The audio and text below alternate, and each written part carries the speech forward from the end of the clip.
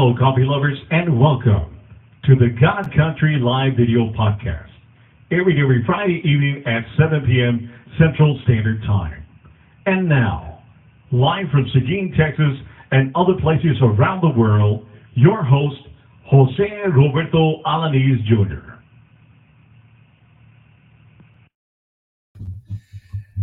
Hello, coffee lovers. Jose Alanis. It's Friday night. It's almost 1900. We're starting a little bit early tonight, but it's time for God Country Coffee. And we have a great guest tonight. He's a U.S. Army veteran. And I also have my incredible co-host with me. And I have tried for many years to coordinate or collaborate with my wife. And we're finally going to do it. And so welcome you to the show. First and foremost, like I always do, thank God for just all the blessings that he just continues to pour down on our family. I pray for our country. I pray for our local areas, our state and our cities and our communities. And I really especially pray for our churches.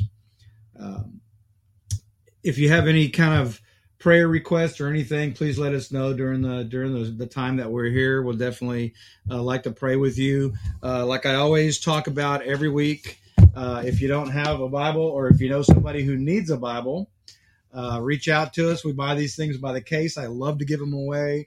I'll write something in there for you. Connie might write something in there for you. She's a little more witty than I am, a little smarter and more educated.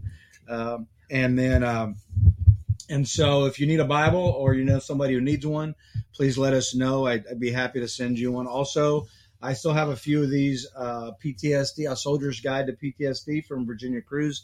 She is a clinical professional, licensed professional for mental health counseling, stuff like that. And so I've got some of her books, and you can also reach out to her directly. She's on our links with our business. And finally, I highly recommend, if you don't have a daily devotional, My Utmost for His Highest, Oswald Chambers. He died of the Spanish flu right before World War I. And the stuff that I read in this book, it's done by day. So, every day has a different scripture and a different devotional. And I can tell you, Connie can tell you, because we both read this, that for somebody who wrote this thing 110 years ago, it is absolutely 1,000% relevant today. And that just goes to speak to God's word, that it is perfect yesterday, today, and forever. And so, I highly recommend that. I've got some of these. I don't have a lot of these, but you can get them on Amazon. And we're going to be talking today to Mario Lopez, and he is not from Saved by the Bell. Okay, I don't get that all the time, right? Yes, I do. I get it all the time, but it's okay. But our guest in house is a U.S. Army veteran and native Texan. Native Texan, Mario Lopez. And brother, introduce yourself and let us know a little bit about where you were born, where you were raised, and what led you to join the service. Okay, great, yeah. So my name is Mario Lopez. I was born in Corpus Christi, Texas, and I lived there for about 4 years. My first memories there, were in Corpus. And then all my family is from Alice, Texas. So Alice and Corpus are kind of like the same city, If you want to do anything fun, you go to Corpus, So I would tell everyone, the military, we say, "Oh, where are you from?" And they say, "Well, I'm from Corpus, Christi." And then they're, "Oh, what high school?" "I am too." I'm like, "Oh man, okay, I gotta do the whole spiel." Okay, I'm really from Alice, but I just tell everybody that I'm. So it's just a fun little thing. But my parents, we lived there. I grew up there. I graduated high school from Alice, Texas, in 2003. So in 2001, I saw the Twin Towers get hit with the planes. The Twin Towers, get hit with the plane, and I watched them crash down in my first period class, and so it was a weird feeling. It was like excitement, but dread, but revenge, all wrapped up into one. I don't know what you call that feeling. It was a sense of urgency for a lot of Urgency. Okay, urgency. Yeah, do but something. do something, right? Yeah, there you go. So I was still in high school, and I still had 2 more years to go. And so then I finally, so I was a junior. So it was my junior year. It was September, right? It's the beginning of school. Mhm. So my junior and then my senior year, I had to stay. And then after my senior year, I went into the military, and I had a reservist recruiter. So I went reservist first, and then my unit was out in country. And I was like, you know what? Maybe I don't want to be reservist. Maybe I want to go active. So 2005, I went active, and 2 months later, I find myself in the sandbox. And so I was not expecting, to go active and then be sent right in, but it happened. So I turned 21 over there, and my wife gets mad at me for saying this, but I had some fun in Iraq. I mean, not a lot of guys did, right? But I felt like I was doing something, Mhm. like coming into manhood, watching people vote for the first time, just liberating people, right, and spreading democracy. So I just thought that it was a good experience, and I know a lot of people didn't have the same experience I did, but I was in a combat engineering unit, so I didn't stay on the FOB. I was not a FOBette, but I was an 88 Mike, so I was a truck driver in a combat engineering unit. So I did a lot of moving around, driving 18-wheelers. And so I came home after a year, and I was stationed in country. I was at Camp Victory, Camp Liberty, but we're combat engineers, so we'd be out, so we'd come back and get to relax in civilization, but we'd go back out. And so I was attached one time to 101st. That was pretty cool. The Screaming Eagle, right? Yeah, Screaming Eagle. Screaming Eagle, yeah. What do they call it? Like Screaming Chicken too, or something? I don't know. I'm not gonna go there. I know too many Army guys. Yeah. No, I'm very proud of that patch, but I didn't fight for that patch, but I had a cab, too.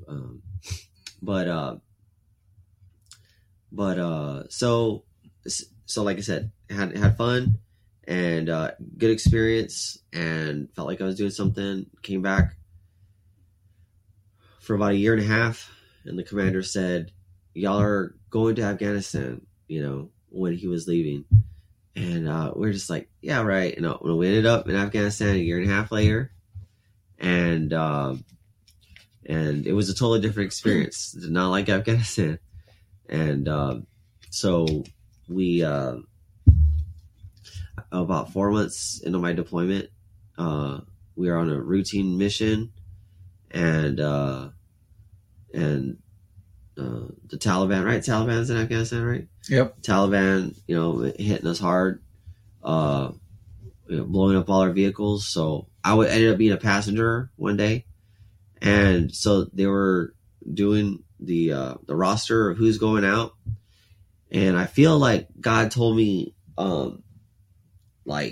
not to go, So, but I didn't know what his voice sounded like, because I didn't have a deep relationship with them, and I felt really sick and just anxiety and just weak.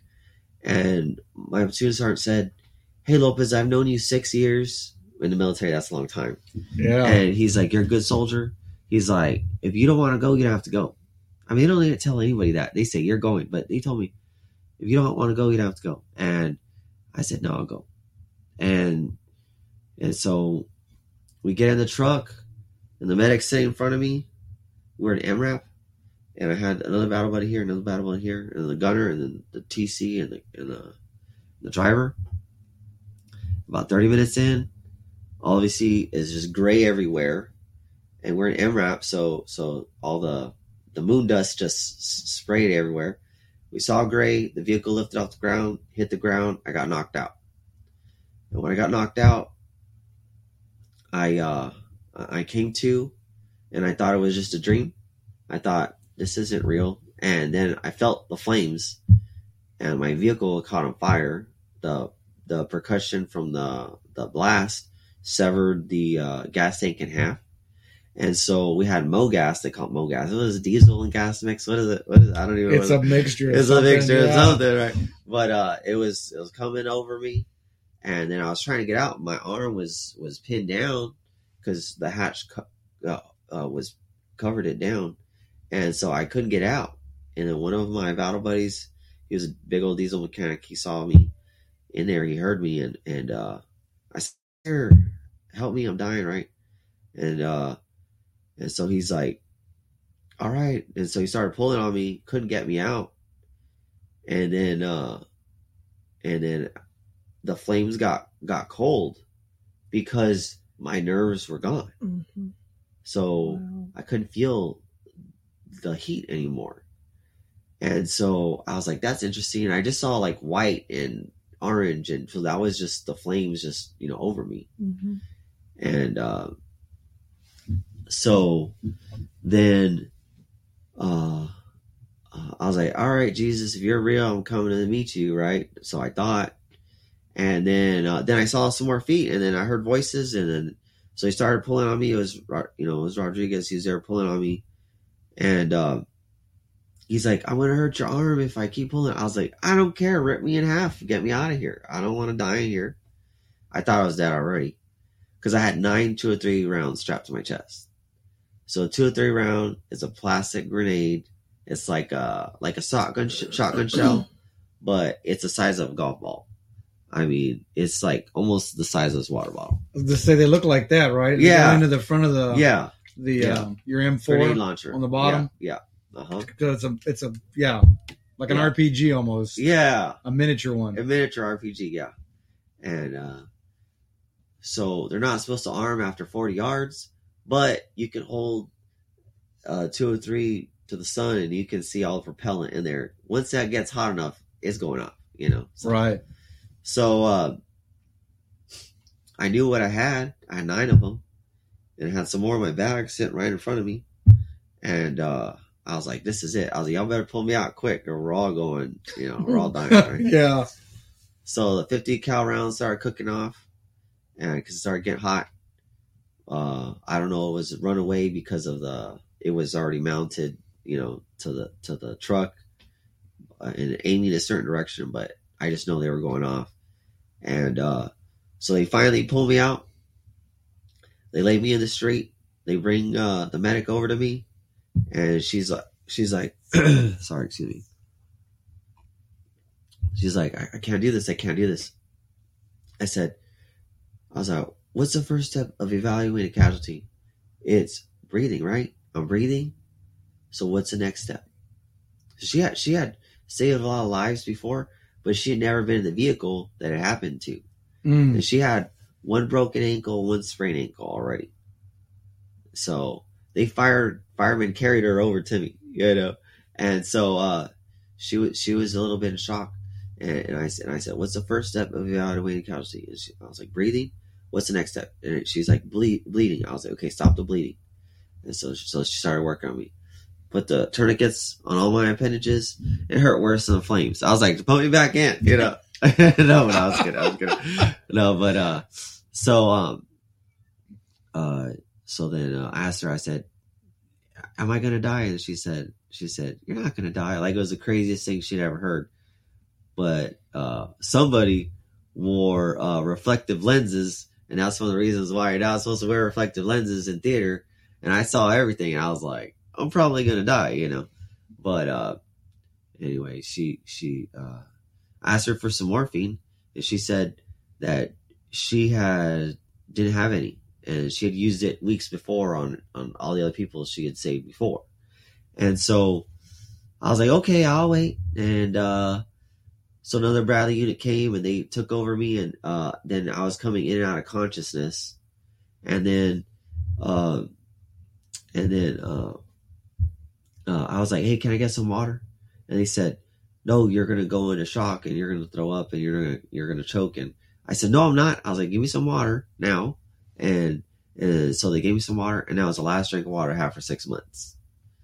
So Wow. yeah.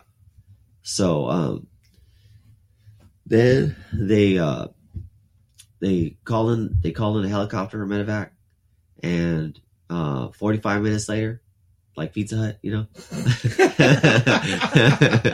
or Little Caesars or whatever. Sorry, I don't want to not plug in anything, but pizza delivery. Okay, they were here, and I saw the helicopter and I heard it, and I was like, all right, you know, salvation, you know, someone's coming for me. But in theater, they could be going any direction, right? They could be taking a general to dinner. Who knows? I mean, you know, who knows what they're be on another mission, right? But no, they corkscrewed. They started talking to the you know, the guy on the radio, and I was like, woohoo! And even the blades from the propeller gave me relief, because I'm just sitting there naked, all my clothes, you know, cut off, and just the sun beating down on me, and dehydrated. You know, won't give me any water. Just hating life at this moment, and but having hope that, you know, and you know, cosmetic surgery, you know, movie stars, you know, I thought, you know, it's gonna be fine. They're gonna fix me back up, and so they load me up last. They do all their little switches, you know, to make it go up. And I don't know, I'm not a helicopter person, but I waited for them to do all the mic checks and all that and get in the air. I was like, hey, can I get some morphine now? And they said, sorry, buddy, you lost too much blood. And this guy, you know, just looking at me, just completely stoic, no emotional attachment or surprise or compassion. I was just a mission. I was just his job, right? Which is, you know, that's what they're trained for. That's what they're trained for. Yeah. And he said, you lost too much blood. I said, I will jump out of this helicopter. You don't give me any. But I was strapped down like Hannibal Lecter. I mean, you know, I was going anywhere. So they said, well, let me ask someone. And so he asked the highest ranking person in the helicopter. He said, let him know it's his funeral if he gets any morphine. And I said, they relayed the message back to me. And I said, let's do it. I was like, I've been through too much pain already, and I'm ready for some morphine now. So he prepared my vein. I was like, he's not going to do it, you know. And sure enough, he did it. And I was like, that is not saline for sure, you know. And yeah. So I got knocked out. They woke me up in a cash hospital, and they cut my stomach open. And again, I was looking for some expression, some worry, some dread, something. And everyone's just trained and doing their job. And I said, hey, I'm cut open. What are y'all doing? And they said, oh, you're fine. Who's the president? What country? And, you know, they're checking for internal bleeding, and they're checking to see if I was bleeding in my brain. Mm. And I answered all correctly. And I know I said something funny. And they said, okay, you're going over the Big Blue, right? And I was like, okay. And then I don't remember Germany at all, but they said I was in Germany for a while, and I was talking to them and conscious and stuff. And so I was completely out. And then the first day they woke me up back in San Antonio at BAMC, Brooke Army Medical Center, was a couple months later, because I was in a medically induced coma. Mm-hmm. And so they they woke me up during when Hurricane Ike was blowing through. I was all like, can y'all wait like one more day or a couple of hours? I mean, I know these things don't last that long, but I said, are we safe? And because Hurricane Sandy happened, and it was still fresh, and they said you're the safest place in the world, and so I just took that, and I had to learn how to walk, talk, eat, everything all over again. And I went in 170 pounds. I came out 106. How much time from the accident to BAMC? I would say no more than 3 months. Yeah. Well, I got injured August 13th, 2008. And then when was Hurricane Ike blowing through? I mean, that's something I should know. September? I don't know. We'll look Well, yeah, I just look it up. That's what Google's for. Yeah, that's what cell phones are for, right? Or they make us smarter or dumber. I don't know. I don't know. Right? That was September of 2008. September 15th. Okay, so this is new to me. So a month then. A month, yeah. Wow. August, September. Wow. Yeah. So this is new information. I mean, I thought it was like 3 months. I thought like 3 months, 6 months. Okay. Well, so yeah. So then I had to learn how to do everything all over again. And at this point, I stopped believing in God. I said, I was a good person.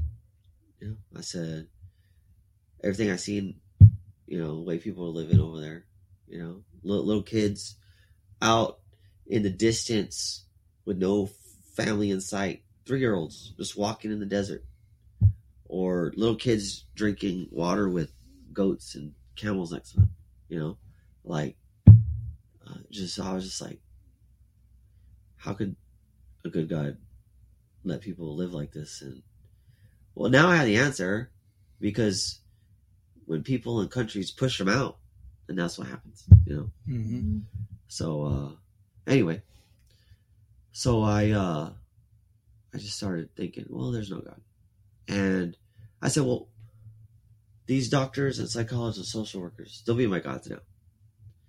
And I put all my faith and trust in them. They're great at what they do, but I found out that they're not God. And so I said, well, okay, well, maybe I'm God. I'm the author of my own destiny, right? I found out quickly I'm not God. I was like, what has always been there for me? What has never let me down? I had a lot of time to think. And I was like, it's alcohol and drugs that will make me feel better, have something to look forward to. They occupy my time and something to talk about.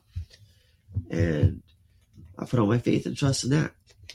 And when I say drugs, it's like prescription pills. And, during that time, soldiers living and going through that type of thing, it was new, right? Like, it was a new experience for everyone. Everyone's learning this, all together and collectively. And so I put all my faith and trust in the drugs and alcohol, and started abusing them. First started abusing them just on purpose, and then later on accident, because I was going so far into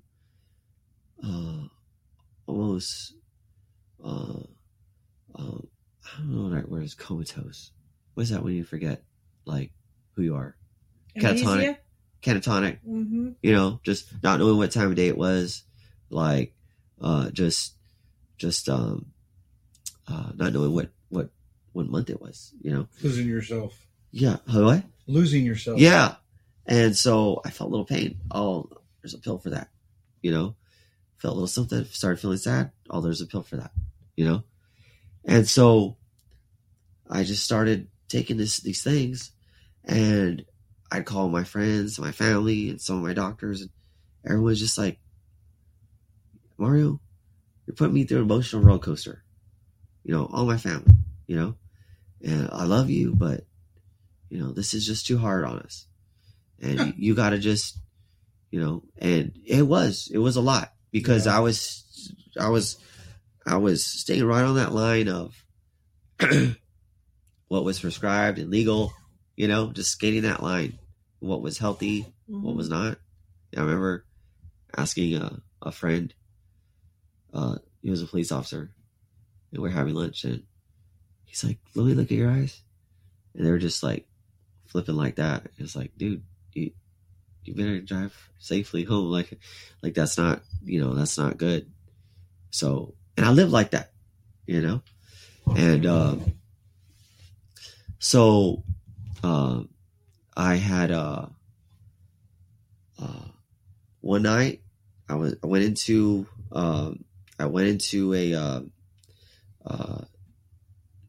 to one of my binges, I guess you would say, not knowing what time of day it was or anything.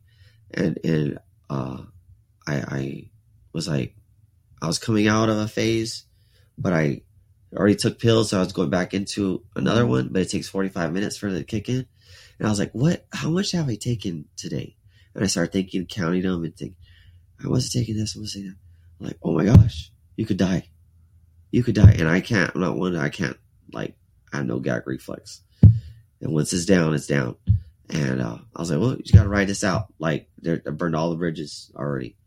And I don't want to get in trouble, call the ambulance. And my neighbors are tired of seeing sirens, you know, from all my injuries and overdosing and stuff. And so I was like, I just got to ride this out. And I was like, well, if I do die, I should go to heaven for all the things I've done. Because I'm a good person, because of what I've done for my country. I'm a good father, you know. So I was trying to get to God, get to heaven, get to paradise on what I did, on my good works, you know, and that, you know, God said that that our greatest works are like filthy rags, you know, and I had lied before, so it makes me a liar. I had stolen change on my mom's purse, makes me a thief, you know. I had been disrespectful to my parents. I had used God's name in vain. Jesus says, if you even hate somebody, it's like murder. So I broke in every single one of those 10 commandments with no redemption plan, with no savior, with no Jesus, all on my own, right? So I fell asleep, and it was just pitch black everywhere. And I saw my spirit, and the Bible says that our life is but a vapor. There's other scriptures that say that God blew his candle out, right? So that's exactly what my soul looked like. It looked like when you blow out a candle, just a little puff of smoke. But I didn't go up. I started traveling down. I saw an orange pinhole of light. And I got closer and closer and closer. Next thing you know, I'm smack dab in the middle of hell. And there's a hurricane of fire blowing all around me. And there's these creatures dancing around an altar. And this lady levitating on it. She looked like she was 300 years old, right? Emaciated, transparent skin, bald pieces, missing white hair. And so this big gargoyle dude just pulled me without even touching me. You don't even have control of your own body in hell. I don't know if I was actually there or it was a vision or what, you know, what it was. But I saw something. The first thing I felt was hatred. Hatred in hell is like a tangible thing. It's like an aerosol. It's like, have you ever walked into a room and felt like, man, these people don't like me? Okay. Just capture that feeling 1,000,000 times over. That's what it feels like in hell. They hate you for no reason, and there's nothing you can do about it. And it's forever, and they're going to hurt you, right? So I had that feeling. Like I said, it's like a fog. And the next thing I felt was the heat. I know what being on fire on earth feels like. It'll hurt different parts of your body as you're being burned alive. But in hell, and then on earth, it gets cold after a while, like I said earlier, right? But in hell, it doesn't. It feels like someone's sticking needles in and out of your body, all over your body. It feels like dipping your whole body in acid. It feels like fire ants just crawling all over your body. It doesn't stop forever and ever and ever. The next thing I felt was hopelessness. I knew I was the reason why I was there. It was completely preventable, and all I had to do was put my faith and trust in Jesus Christ and rely on his sacrifice, what he did on the cross for us. Jesus was a real person. He really existed 2,000 years ago, and he really was God. He really was the Son of God. Like, I mean, if you look at the evidence and you're honest with yourself, it's a fact. You know, look at Lee Strobel, Case for Christ. Yeah. You know, Great. many others. You know, Yeah, many others that scientific minds, you know, that have looked at the evidence. And so if you're honest with yourself, you know there's a God, you know, completely. So anyway, I'm preaching now. But so, and I'm losing my voice. Oh, Texas Cedar, thank you. Yeah. So I felt the hatred, the heat, and there was hopelessness, you know? And even like who I was stripped from me. Like even my name, where I was from, everything was stripped. I'm just now here in hell, can't control my body, being burned alive, and these creatures are having complete control over me. And so I'm feeling the heat. And so you could be the most famous person in hell, doesn't matter. You could be the most richest person in hell, doesn't matter. Can't take it with you. And so I woke up. As soon as they pulled me, I woke up. I started crying. And I don't cry very much. I started crying. And so I was like, all right, I got to figure this out. And I went to my doctors, psychologists, and social workers that very next day. Because at that time, in my care, my stage of care, I could just walk in, you know, and it was like Wild Wild West, you know. It's just like, whatever, we're all friends. Let's just fix this. Let's, you know, figure this out. And so did that. And they all told me it's post-traumatic stress disorder. I should have talked to a pastor or a priest, and they would have told me something different. But I like their answer. So I got divorced at this. So I had lived like that for about a year, and I've had many surgeries. And I would get surgeries just so I wouldn't have to go to formation. You know, I hope I'm not incriminating myself. Sorry. No, I'm retired now, so can't get me. No, but so, but I needed surgeries too. Yeah. Wait, but no, but I got the surgeries, and so I had this routine surgery, and they were going to put a tissue expander in my back. And when they did that, I started bleeding internally. And so they said, well, let's just see. Let's give him some blood. Maybe the bleeding will stop. Well, the 4th pint of blood I received, 108-degree fever. 105 as an adult can kill you or give you brain damage. Okay? Wow. So, I mean, you can tell I don't have brain damage, right? I mean, you all are real right now. I was like, where am I? No, but no. So I got 108-degree fever.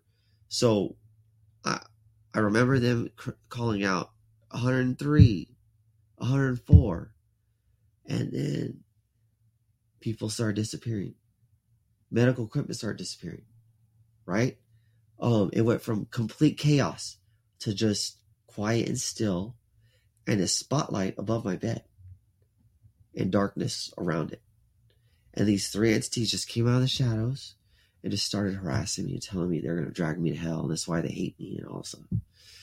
And so I was getting worried, right? And I was like, what, you know, like we're not doing this again.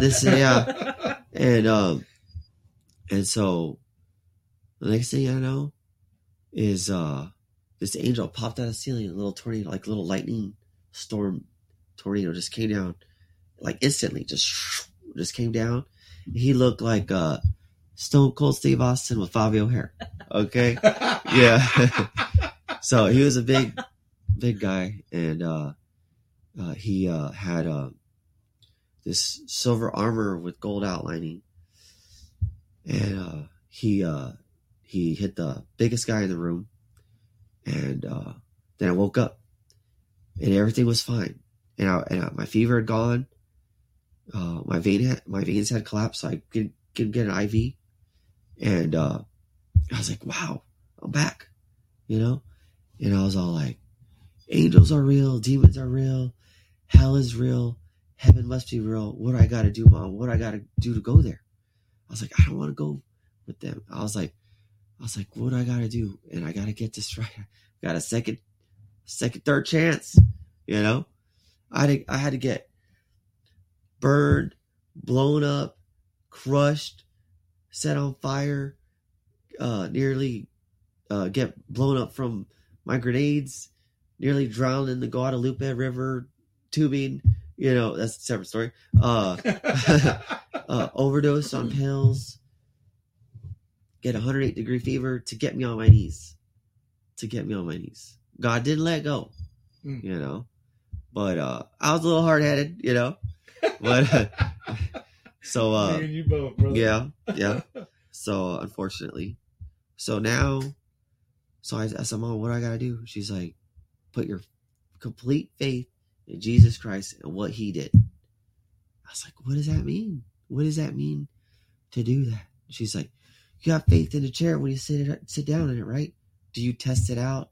Do you get, you know, a weight bearing thing that you're saying, wait, like, you just have faith. You turn on your car, you turn on, you go, you have faith in your car.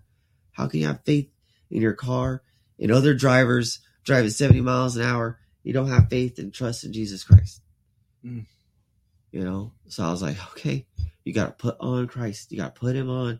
When you jump out of, like, let's say there's some crazy, I don't know how crazy your audience is, but you jump out of a plane, you put on a parachute, you have faith that it was packed right, you know, and you have faith in the parachute, the physics and your body weight and all that, and your trainer and whoever, you have faith in that. You get in the plane, you have faith that pilot's gonna get you where you need to go. So you have to have faith in Jesus. And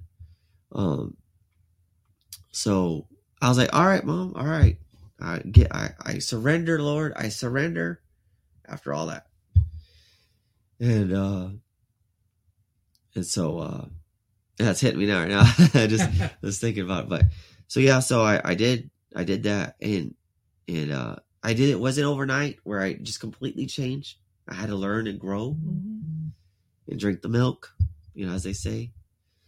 And I was like, if there's a God, if there really is, then I want to be intellectually honest with myself, right?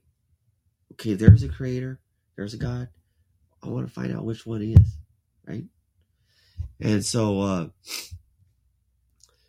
there's 3 different types of religions, right? This is why I do a lot of soul searching, a lot of time studying. There's called an antinomianism, right? Where they believe like this cup is God, and the book is a God, and the streams are God, and you're God, and I'm God, right? Well, we all die every day. I can't conjure up $1 million. I can't change my life, you know, by just, you know, making it happen. So we're not gods. These streams dry up. Trees get cut down. They're like, no, stop, wait. You know, like, tree's not going to tell you that. So it's not God. Antinomianism's out. So they got polytheism, where they believe in multiple gods, right? In Hinduism, there's 3 million gods, right? And what's the other religion? The Greeks, there's many Greek gods. Well, we don't see the god of water, you know, running down like Poseidon, right? Oh, we can't get water out today because of a faucet because the water god's bad. You know, Yeah. oh, we can't launch a space shuttle today because the fire god's mad. You know, is there a god federation constitution that they all adhere to? Like, we have science and things react, and they can do experiments and they're the same every time. And we got medicine, pharmaceuticals, compounds and elements that react a certain way. Gunpowder, Yeah. So multiple gods is out. So we got 3 different religions that are prevalent. Because if it's going to be a god, a monotheistic god, it's going to be a god that everyone will know about by now. If he created, he's going to converse with his creation. So then, wow, my brain is trying to catch up with so it's not going to be in a cave where only 5 people know about it. It's going to be 3 major world religions. We got Islam, Christianity, and Judaism, right? So if God said, I am the way, the truth, and life, right? If he said that if there's one God, right, in Islam, I've been over there, they blow themselves up. It's a fact, in the name of their God. They throw gay people off roofs, they mutilate their little girls, they put women in burqas. So Islam's out. Then we're left with Judaism and Christianity, right? Well, that's easy, right? I mean, Christianity validates Judaism. Judaism validates Christianity. Isaiah 53. If you read Isaiah 53, by his wounds we are healed. The suffering servant. Be buried in a rich man's tomb. Like, you can just write Jesus' name in there. Jesus is a real person, like I said earlier. Christophanies. Huh? They're all over the Old Testament. Yeah. Christophanies? Christophanies. Oh, it's a new word I just learned right now. Man, I'm just learning so much being here with y'all. But yeah, so Psalm 22, right? So I developed our military. We like acronyms, right? So I developed this acronym. It's called SIDS, right? Creation, Isaiah, the Dead Sea Scrolls, and the Savior. Okay, so watch this. So creation, there's a lot of symbiotic relationships between certain butterflies, certain flowers. Hold out your hand. Turn it over. So there's this ratio. It's called the golden ratio, phi, right? It's a ratio is 1, 6, 1, 8. And from right here is 5. From right here, right here, right here, right here, right here, right here, and all the way to your shoulder, in almost every single person's face. Not mine, because I got burned. But sorry, that's kind of a joke. But you can laugh. Go ahead. But it's in butterflies' wings. It's in monkeys. And they say we're supposed to be. How did that phi ratio get in monkeys and humans? So it's in a hurricane. It's in a spiral of a rose. It's in a sunflower. It's in bees' wings, dragonflies' wings. So the ancient people saw this, and they saw that there is this ratio, and the Greek Parthenon is a phi ratio. The Ark of the Covenant is in phi. Noah's Ark is in phi. Lots of phi. And so that's creation, right? There's creatures that defy evolution. There's actually a movie called that. There's this concept called irreducible complexity by I believe is Michael Behe, and he actually went to court, but the atheists tried to throw that out. But anyway, So a mousetrap is irreducibly complex. It's got 5 different parts. You take one of those parts out, It doesn't work. it doesn't work, right? It's got the base, it's got the hammer, the spring, the catch, all those. Take one of those parts, it doesn't work. So a single-celled organism is more complex than the space shuttle. It's got a membrane, it's got sensors, it's got a rotor, it's got a way to metabolize food, it's got a way to divide itself, it's got DNA, DNA. That's very complex. Yeah. 4 letters and creates everything that we see, every biological thing. So, that's creation. That's a mouthful. That's creation. The other ones are easy. Isaiah was believed to be 700 years before Christ. He wrote Isaiah 53, right? He wrote many things, a whole book about Isaiah, but in there was Isaiah 53, and you just write Jesus' name in that. So he was a prophet.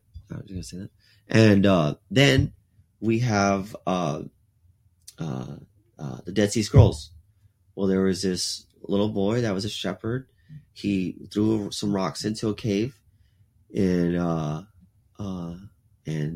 there was these jars, and he heard those jars break. And back then, in the 1940s, there's a bunch of Westerners going to the Middle East looking for antiquities, and they heard that shatter. They knew that's money, right? They actually found lots of money in there as jars too.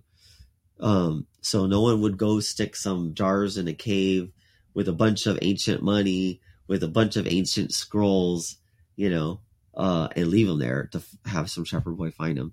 So that just proves that these books were old, right? And so they were discovered in 1947.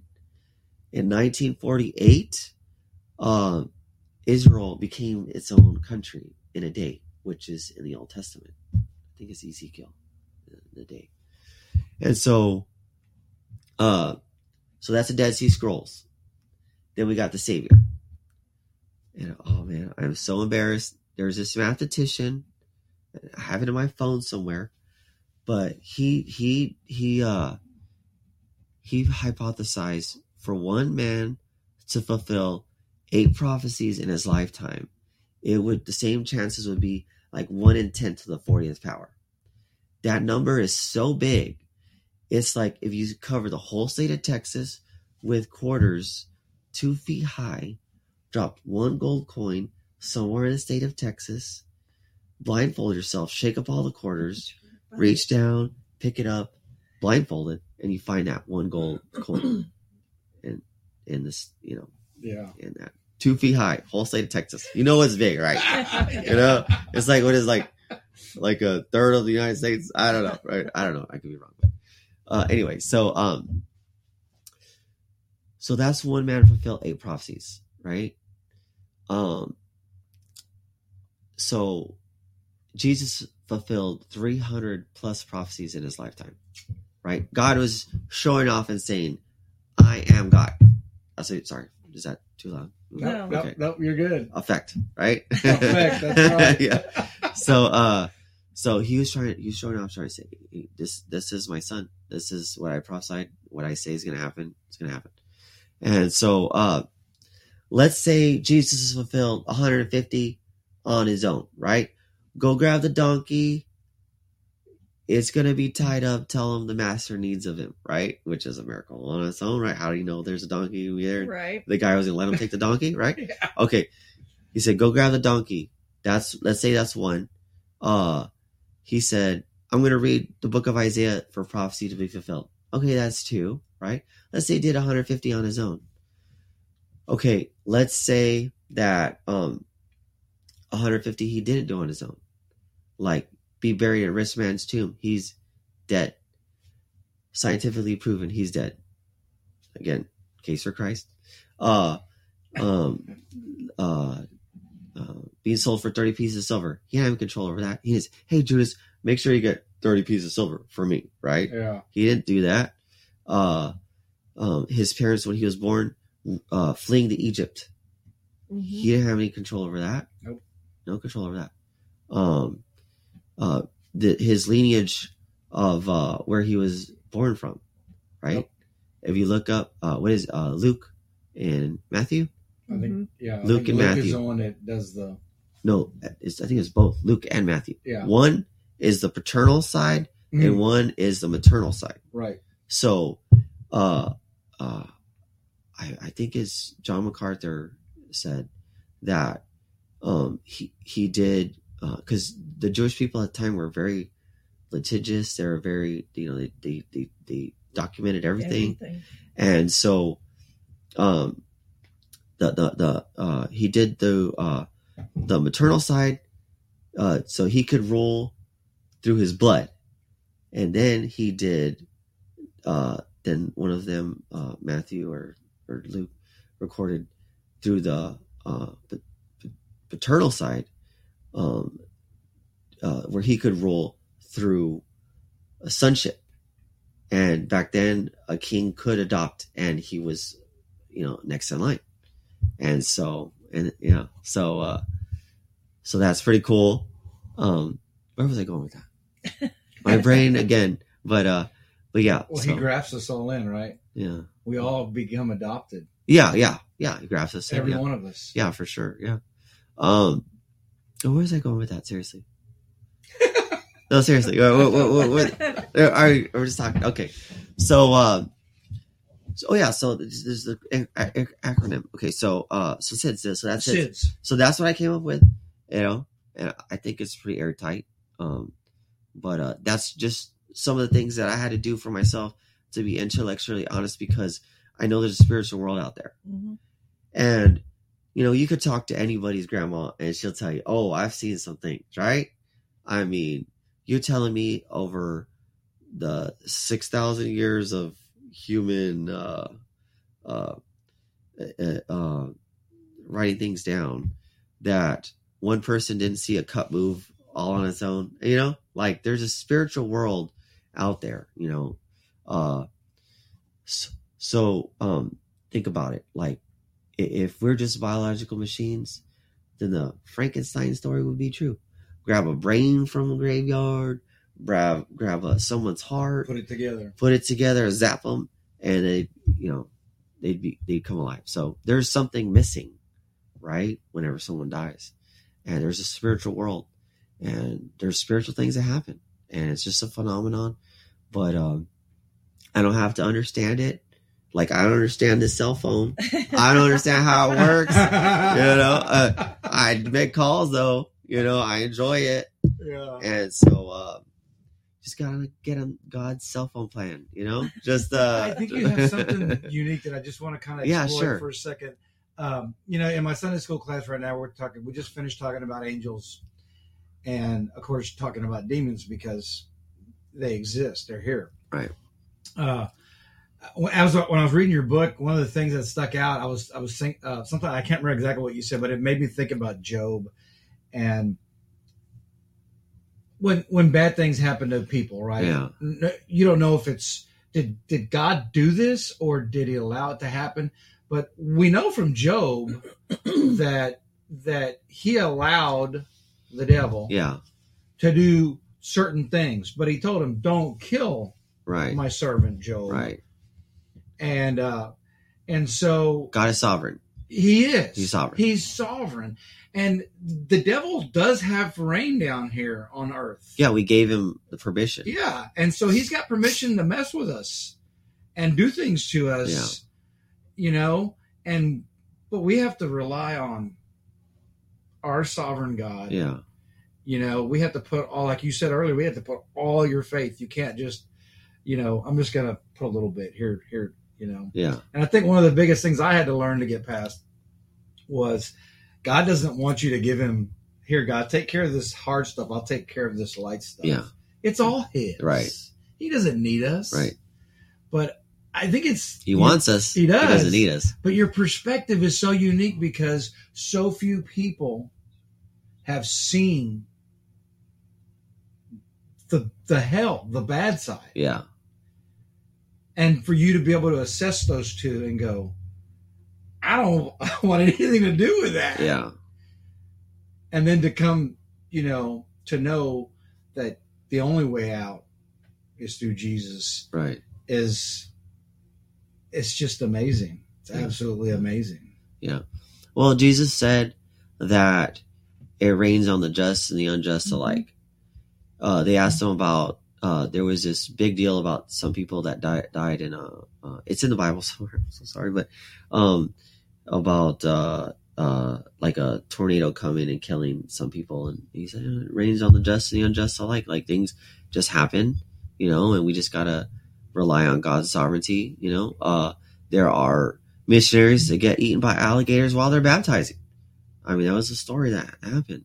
And, we just got to trust God's great tapestry that he's weaving together. Mm-hmm. And he can see the beginning from the end. And he is a just God. We're trying to figure it out like we're the center of the universe. Right. But we're a little piece of the entire Right. puzzle. Right. We don't have any idea, and we don't have to. Right. Just got to let God be God. Mm-hmm. That's tough. Yeah. Sometimes because we like to have control. Mm-hmm. We like to put things in boxes, But what an amazing story that you have, and I love Did the you fact. share the book? I love the fact that you're talking about it because Yeah.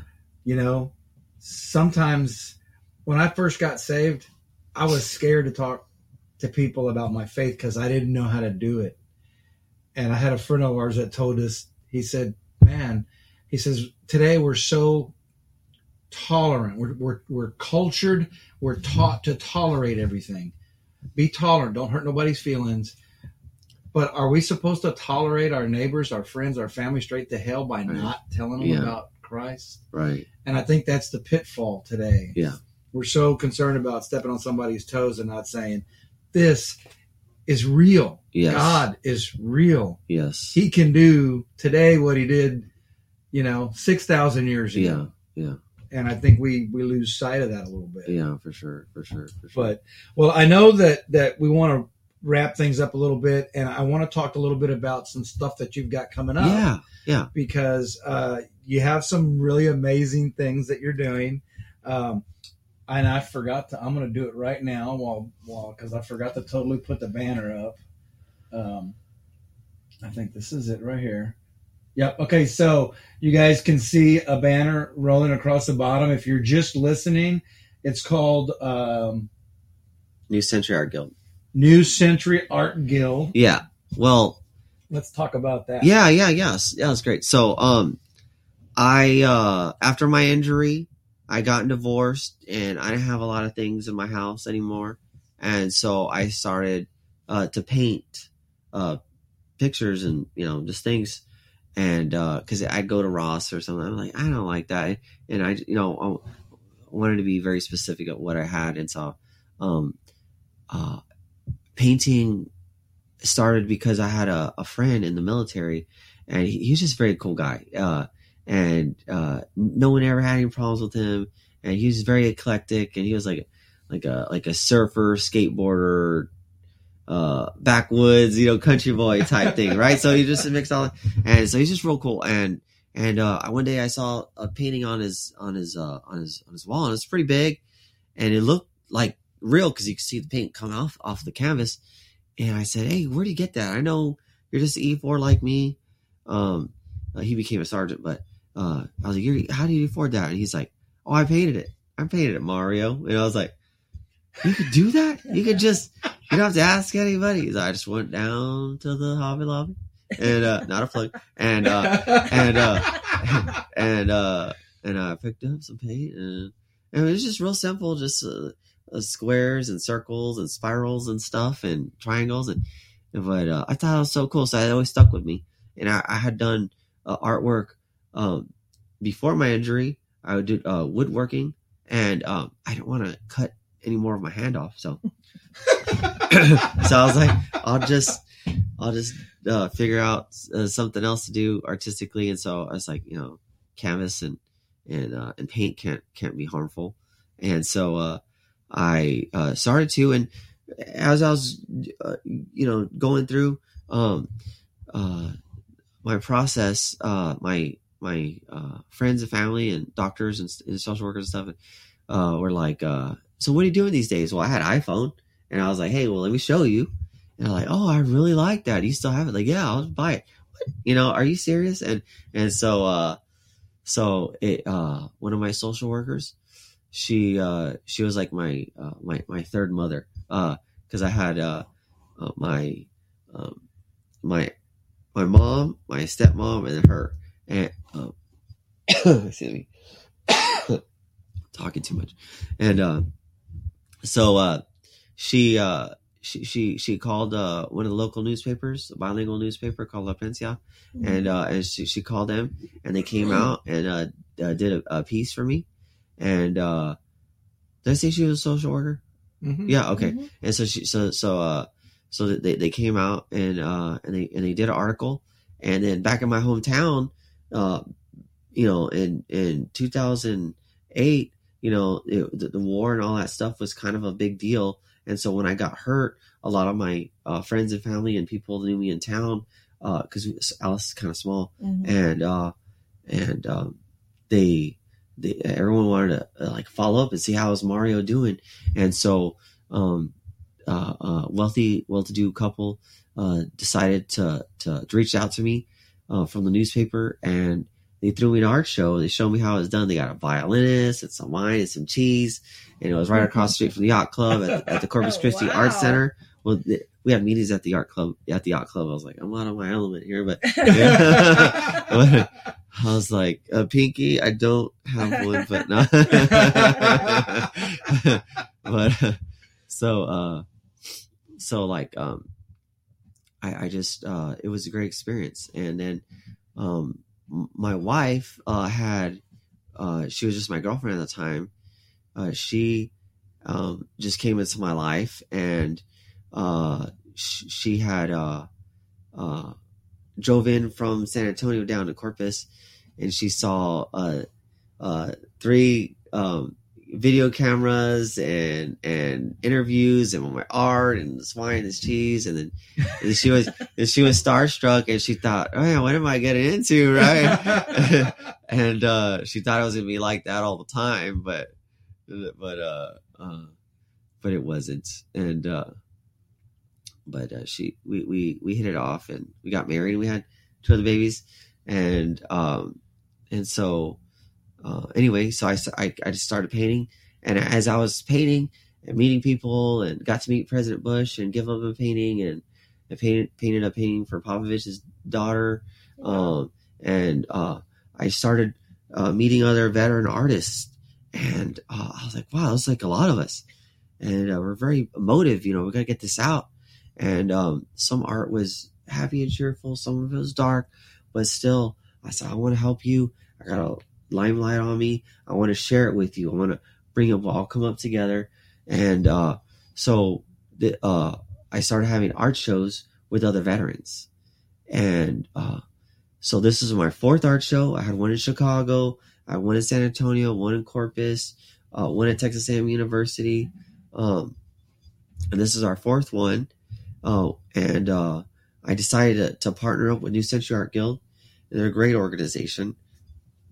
I don't know if I could tell you the whole story about that, how that sprung, but about how they got started. But we decided to collaborate, and became the South Region Director for New Century Art Guild. And so what I'm doing is I'm gathering all these amazing artists, amazing artists. I'm telling you, like you can flip through that.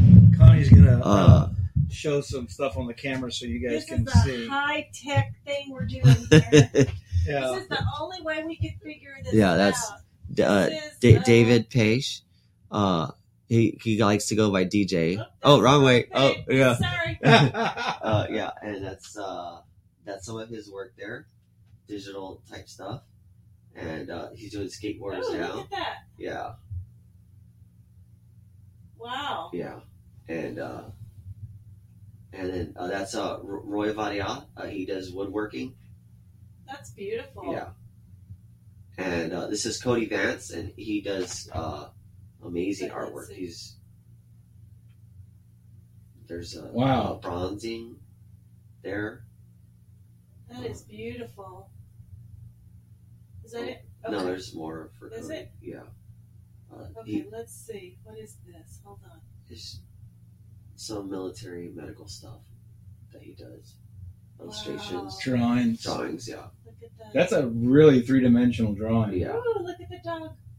I like that. I'm a dog person. Oh, you are? Okay. This is Kitty Hopkins.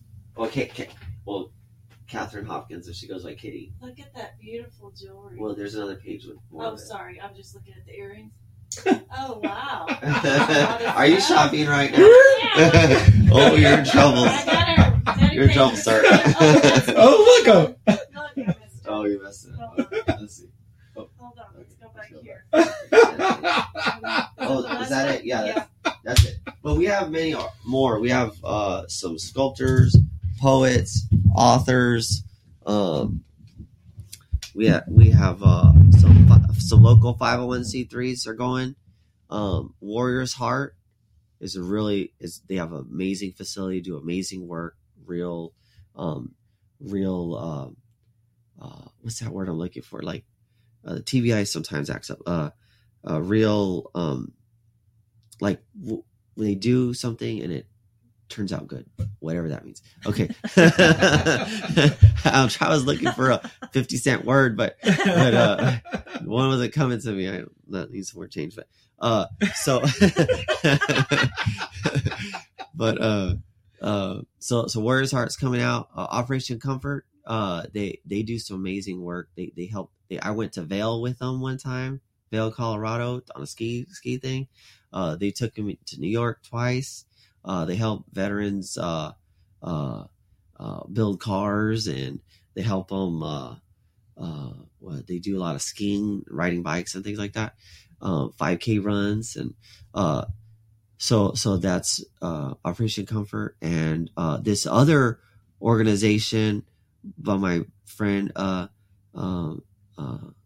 my gosh, it's called Frontline Strong, and Antonio Santana, and he was a veteran, and he was also a SAPD officer, and he went to the VA needing some help, and the VA is great. I don't have any complaints, but he needed something now and quick, and so he decided to start a podcast. And we started a podcast. He found other psychiatric professionals and social workers that wanted to help and wanted to give some free time and find ways to make a 501c3, so to make a nonprofit and to help veterans and their families. No questions asked. Without going through all the red tape. No red tape, and just, you need help. Okay, here you go. Now let's get some help now. And so, he was going through a rough time, and he tells this story all the time, so I can tell you. He went to the VA. I was like, I'm gonna shoot myself. Help me. And so he decided to. He's doing much better now. He's got purpose, and he loves the Lord, and so it's just a great. I wouldn't say Cinderella story, but it's just. Well, a lot of us need mission, right? The what? A lot of us that were in the military, we need mission. Yeah. Oh, yes. Yeah, I've been here. That's the second time I heard that. We this need week. it. Yeah, we need a mission. But isn't it great when our mission is God? Because then we get the mission, but we're also fulfilled by this incredible deity that loves us and wants to be in communion with us. Yeah. I want to share his love with everybody. Yeah. I mean, it is like, who needs drugs? Who needs anything? Who needs anything? He is just so amazing and so wonderful. And he's such a provider. Even the air we're breathing right now, he's so merciful. Like, people think, I can do it on my own, but you have no idea. You have no idea. We can't. Yeah. We absolutely can't. Well, I know that you've got a home group that is very important to you. Yeah. I'm very grateful for you taking time to come share your story. and not just because it's a military story, because there's guys that will relate to you just because of your military service, but because it's a great story, not about what you did, about what you tried to do that didn't work, but what ultimately God did in you. For sure. And that's a beautiful story. That's a gift that our pastor always says, I have this pen. I'm going to give you this pen. What makes it yours? I took it. The second you take it. Oh, okay. That's God. Yeah. He's given us here. All you have to do is grab it. Yeah. It's yours for free. Yeah. You don't have to do anything. I've already done all the work. All you have to do is accept it. Yeah. So, folks, if you're listening and you haven't accepted Christ, if you haven't, if you don't understand what we're talking about, reach out by all means. Reach out to Mario. Hit up the link that's on the site. I know that this goes for days. We've been very blessed to have post-show engagement, which is great because people will continue to see the podcast on YouTube or they'll listen to it or they'll download it. And newguildart.org. New Century Art Guild. New Century Art Guild. Yeah. Here's the book. Here's the book. And pick up that book. It's on Amazon. Yeah. Type in Mario Lopez book on Amazon. If you just type in Mario Lopez, it's going to pull up AC Slater. Yeah. From Saved by the Bell. Probably the shirt off or something. And then the event on March the 10th. Oh my gosh. Wow. Okay. So yes, March 10th is the event. There's going to be an amazing, beautiful night. We're going to have Farm Road 69 come out and play for us. The lead singer is a veteran. We're going to have the 501c3 local ones come out and just share a little about what they do. We're going to have a steak, potatoes and green beans, and chicken piccata for those who don't like steak, and some salad for vegetarians. We'll figure that out. And then we're gonna have some dancing and then art. Yeah, hello, art. Yes, art. Lots of Your art. My art's gonna be there. Do you have time to show you my art? Absolutely. Yes. Okay, let me show you some of my art. So this is one I'm pretty proud of. Oh, wow. Yeah, check that out. I saw that on your thing. I thought it was a picture. Oh, of an really? apple. I didn't realize it was a painting. Oh, yeah, that's an oil. That's oil. And then let me find another good one. We're being so high tech right now. Let's see. Here's for all you San Antonians. Show me which one it is. This one. Oh. There you go. This way. Okay, hold on. Let me turn it this way. Oh, yeah. There Let's we go go. that way, yeah. Ooh. Wow. I love that. Yeah. That is really Look how cool. beautiful that is. Yeah. That's oil as well? No, that was acrylic. Let's see. I'm asking like I know about art. I know nothing. That's one I'm really proud of, too. That's beautiful. That's my favorite one. So if anyone wants it, take it off my wall. It's going to be pretty, pretty hard. The price better be right. Let's see. Oh, here's one. This guy. Oh, that's gorgeous. Whoa. That. Wow. Yeah, that's very, very powerful. Here's pumpkin. Oh, that's beautiful. That's oil. I love the colors. Yep. Yeah. Let's see.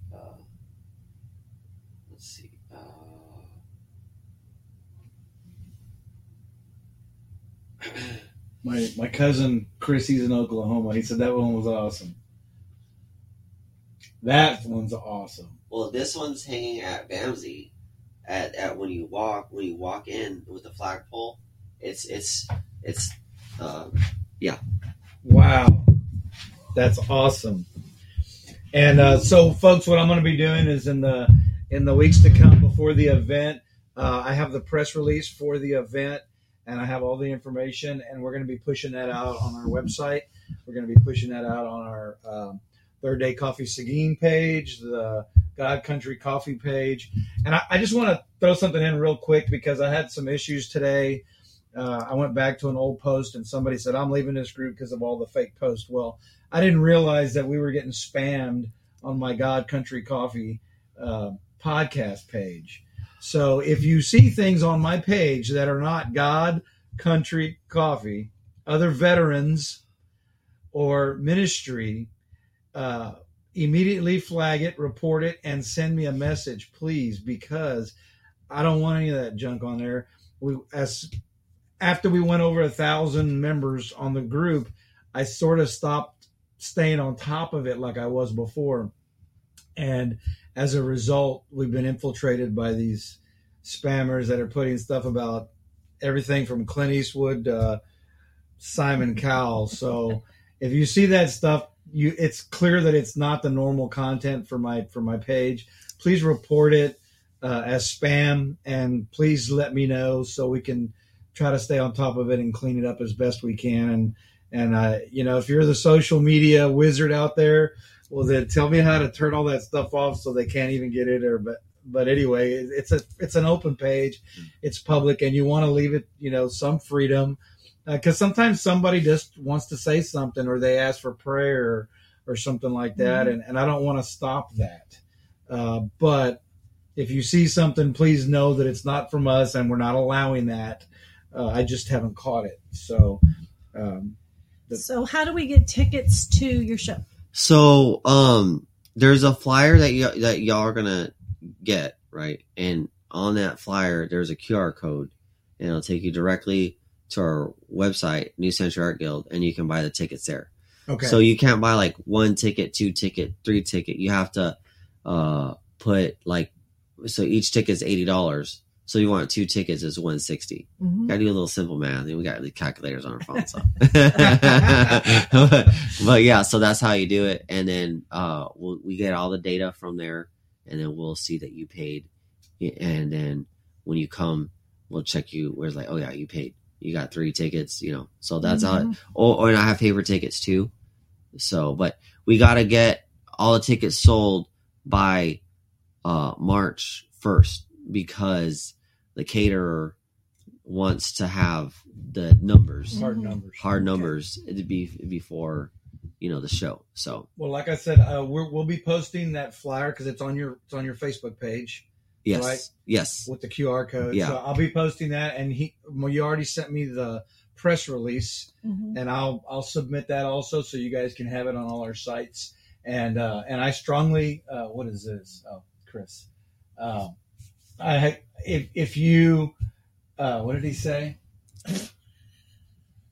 Beautiful, very talented for an Army guy. Oh, yeah. It must be a Marine or something, right? He's Navy. He's Navy. Well, pretty close now.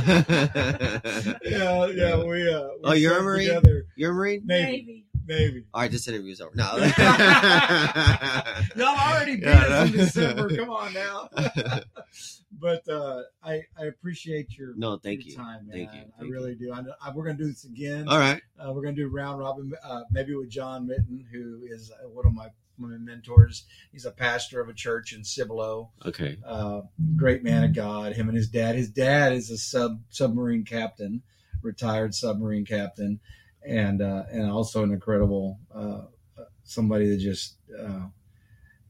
When I lost my dad and J.K. preached, I felt like I was close to my dad when he was preaching, and I can't explain that dynamic, but God gave me that comfort when Dad was gone. Every time I heard J.K., I was like, okay, it's not that bad. I'm going to see him again. I know I am. Yeah, for sure. And so anyway, again, I appreciate your time, and we're going to definitely make all efforts to get as many people we can to buy tickets. Yes. And God willing, we will be there hopefully to support the whole thing. Cause, I believe I believe in what you're trying to do and support other men like yourself. And I like the fact that you include first responders, because I think first responders they kind of fall through the cracks a lot. Yeah. And they suffer just like, military guys, they go in deployment, they get deployed. If something happens, then something happens. But once that deployment's over, it's over. Yeah. And these first responders, their deployment starts the day that they sign up, and it doesn't end until they retire. Yeah. And it's a lifelong commitment. Yeah. And I think we forget them. So just know that we love you guys too. For sure. Well, brother, I appreciate your time. I'm going to pray us out real quick.